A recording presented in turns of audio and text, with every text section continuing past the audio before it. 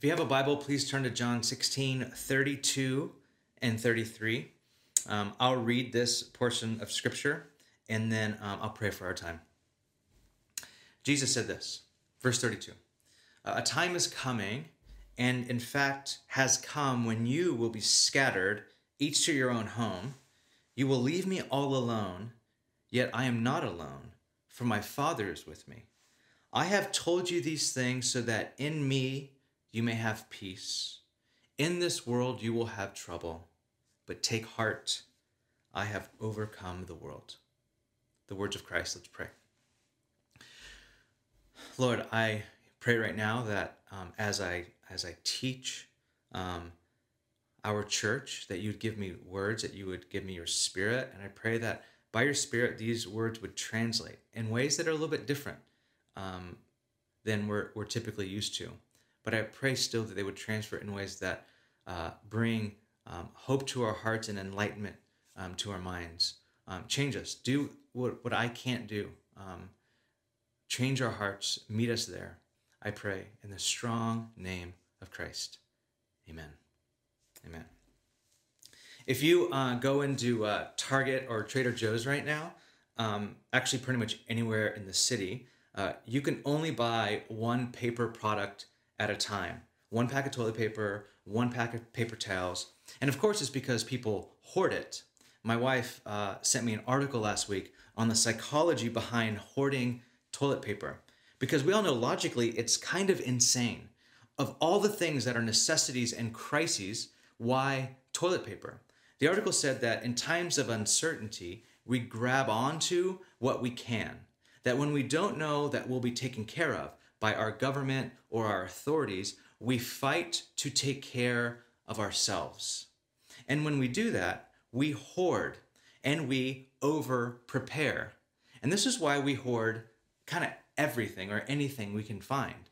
We hoard everything from toilet paper to almond milk. Guilty. I was actually in the store the other day, and all the shelves were completely empty, except for one thing of gluten-free pancake mix. And I don't eat pancakes, nor am I gluten-free, but I bought it because it was the only thing left. And I felt like, well, I should probably buy this.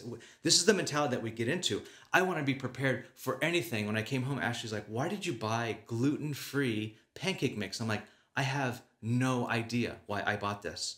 This is kind of one of our ways that we try to hold on to things. We try to get prepared because we really want to be prepared.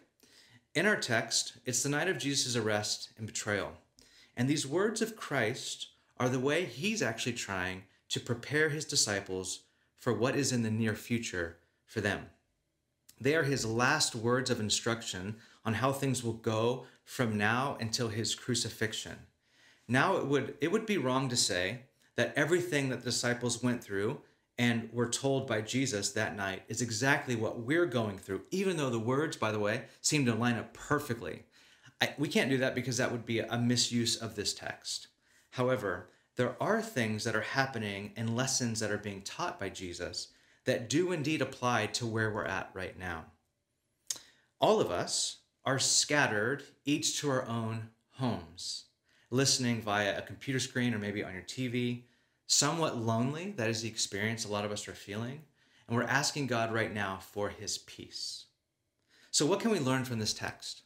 Well, first, we learn the universal experience of loneliness.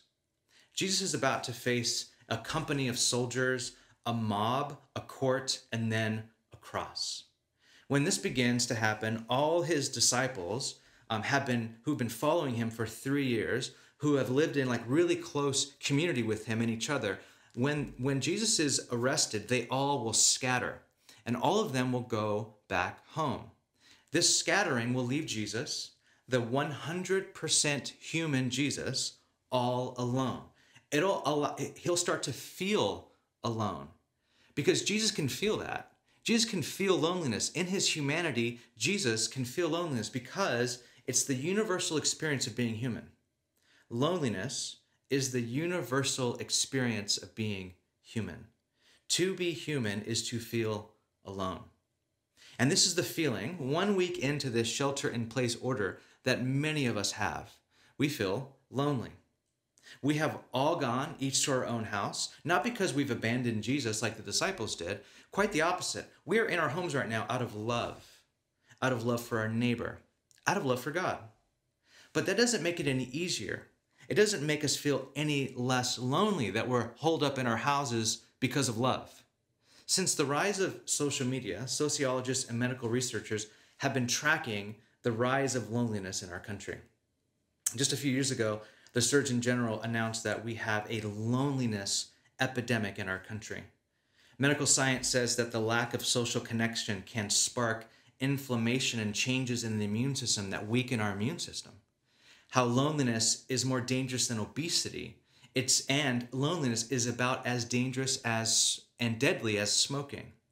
Now, in a cruel twist, right at the height of our loneliness epidemic, the way we are showing love and real friendship to our neighbor right now is to isolate, to socially distance ourselves.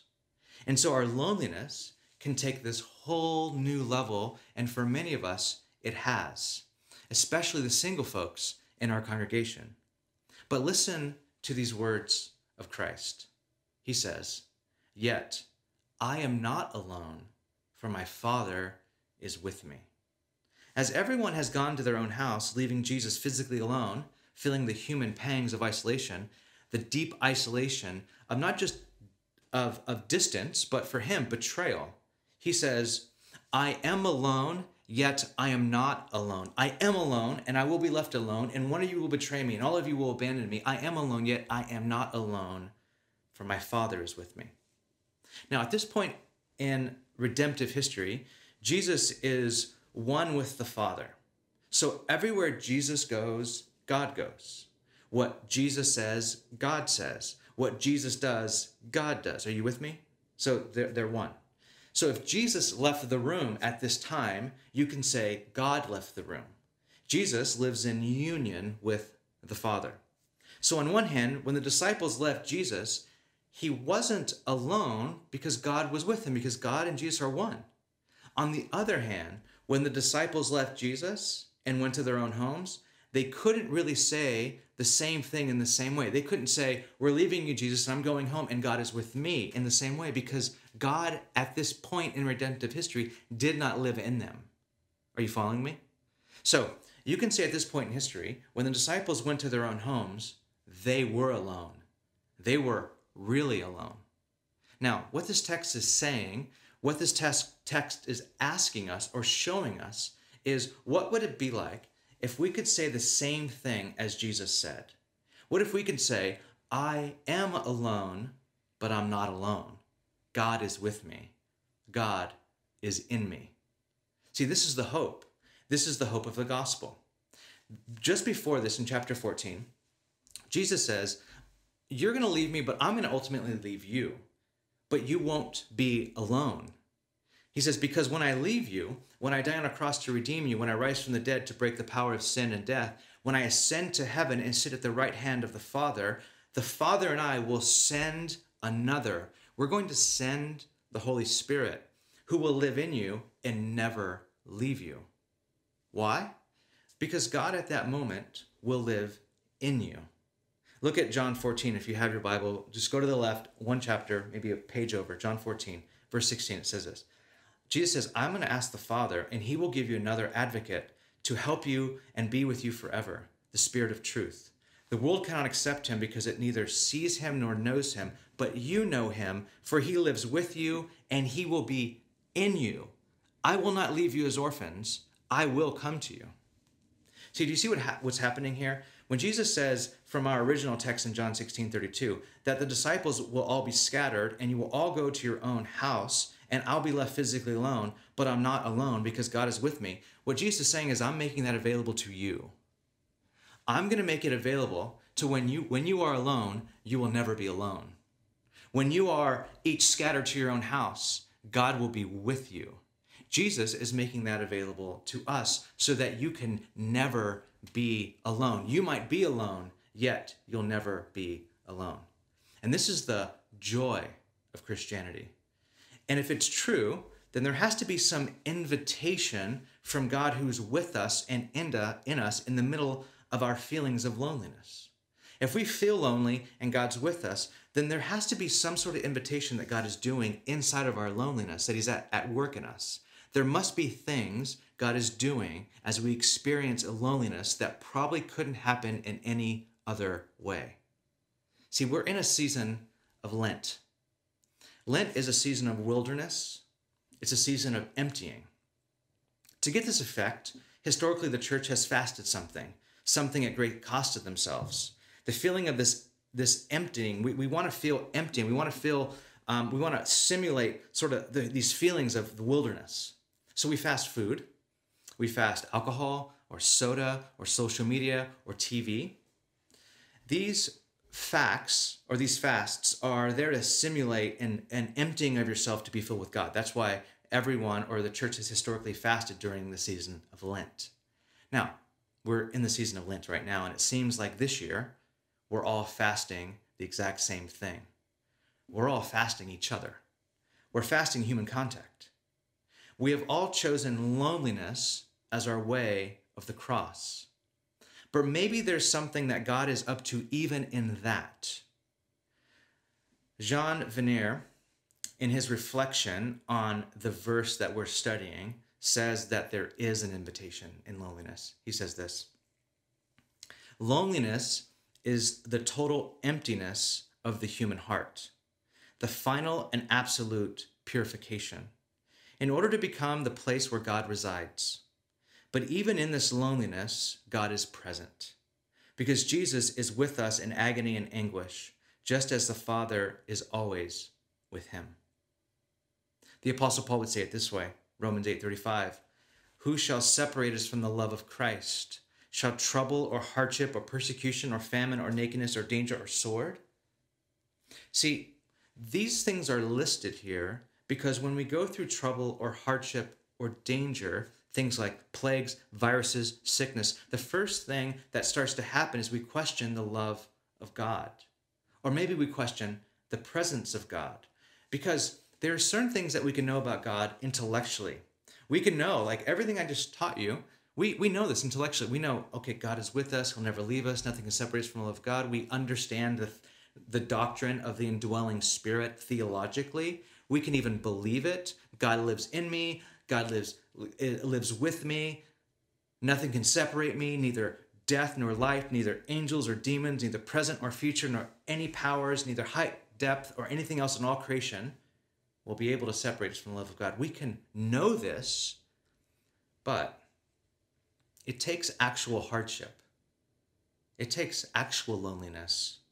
It takes an actual fast that we didn't choose to take these truths that we know and apply them to our own heart, to apply them to our own lives and experience in such a way that during our loneliness, the reality of God with us can produce in us endurance and joy and self-knowledge and courage and humility.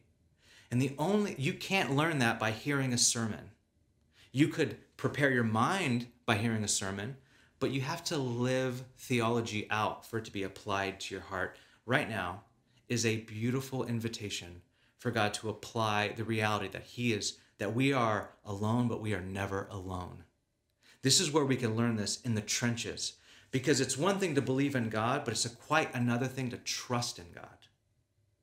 We are all now drafted in a war of learning to trust God. It's one thing to have an intellectual explanation of how God allows suffering, or how God uses suffering, or how God is involved in suffering, but it's another thing to actually find a path through loneliness and suffering and trouble, that instead of becoming more isolated and lonely, more fearful and afraid, more despondent and broken, you actually become more humble and strong and even content. I think that there is an invitation of God to do that right now. The second thing that we learn from this text is the promise that Jesus gives of peace.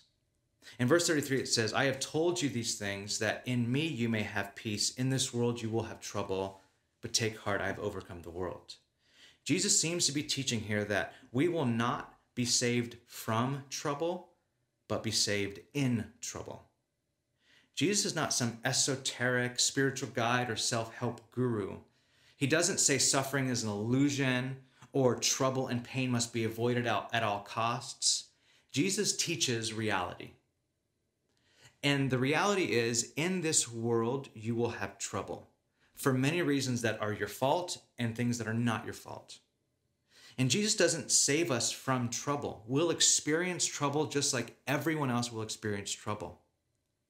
But there's a promise that Jesus does extend to us in troubling times. He says, you will have trouble, but there is an offer of peace. And there's only one place in all the world where we can have peace. And it's there, right there in the text. It's found in those words, in me. Where do we find peace? In me, Jesus says. I have told you these things so that in me you may have peace. Peace is available to us in the midst of trouble through our friendship with Jesus, in our union with him, in his infallible love for us. And remember the context of this whole passage. Jesus just got done saying that he's about to be arrested, and out of fear, they all are going to scatter. All his disciples are going to leave him. They're all going to go back home. All of them are going to desert him. Jesus knows our frailty. He knows our fragility. See, there's been a lot of talk about the church being resilient right now, that we have to be strong. And I hope that we are. But here's the beauty of what Jesus invites us into during troubled times. He says this, all of you are going to fail. That's what he says to his disciples. You're going to leave me. All of you are. And I tell you these things. I tell you that you're going to leave me so you have peace.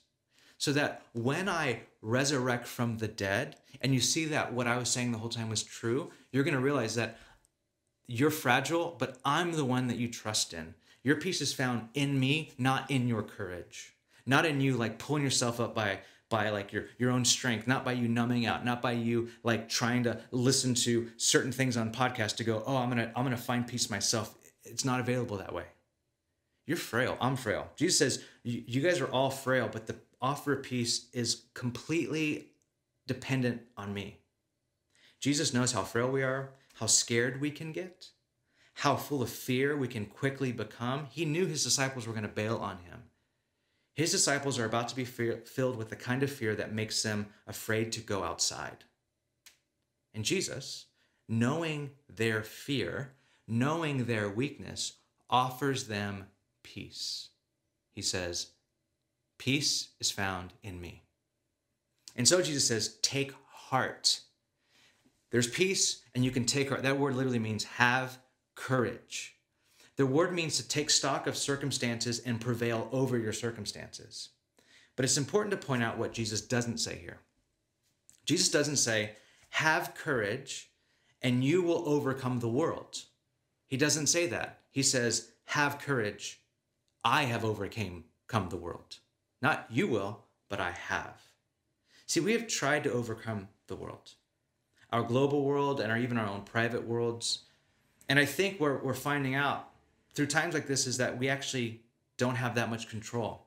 We actually can't overcome our own worlds. The promise that Jesus holds out to us is that we can have peace in the reality that he has overcome the world. And if we are in him, we have victory too. Jesus is saying here, have courage. I have faced your enemy and defeated him. I have fought your battle on the battleground of human experience where you must fight. I have overpowered the rival. You can never do it, but I have done it, and I can do it again in you. Abide in me, and my victory is yours. Let's pray. Lord, I pray that we would receive. First of all, I just pray that you would see our frailty right now. There are many of us that feel very weak, feel very vulnerable, feel very fragile. And I know that we can have a lot of guilt heaped on top of that because we feel like we should have it together. I thought we've been doing all our spiritual disciplines. I thought we were ready for something like this. But the fact is, Lord, when things like this happen, we're shown our own frailty. And I thank you, Jesus, that you know our frailty. Right in the midst of the disciples' frailty, you gave them the offer of peace. And I pray that we would take up that same offer right now. that you are peace, that our peace would be in you. I pray for anyone who hasn't opened their life to you or surrendered their life to you, or in whatever language you want to use, like become a Christian. And I pray right now people would receive you as their Lord, the peace, the Prince of Peace, the Lord of Lords, that we would turn to you, and in Christ we would have peace right now. Come to us in troubled times. Be with us and be our Lord. Because, Lord, we feel alone, but we know that we are not alone. In Jesus' name, amen.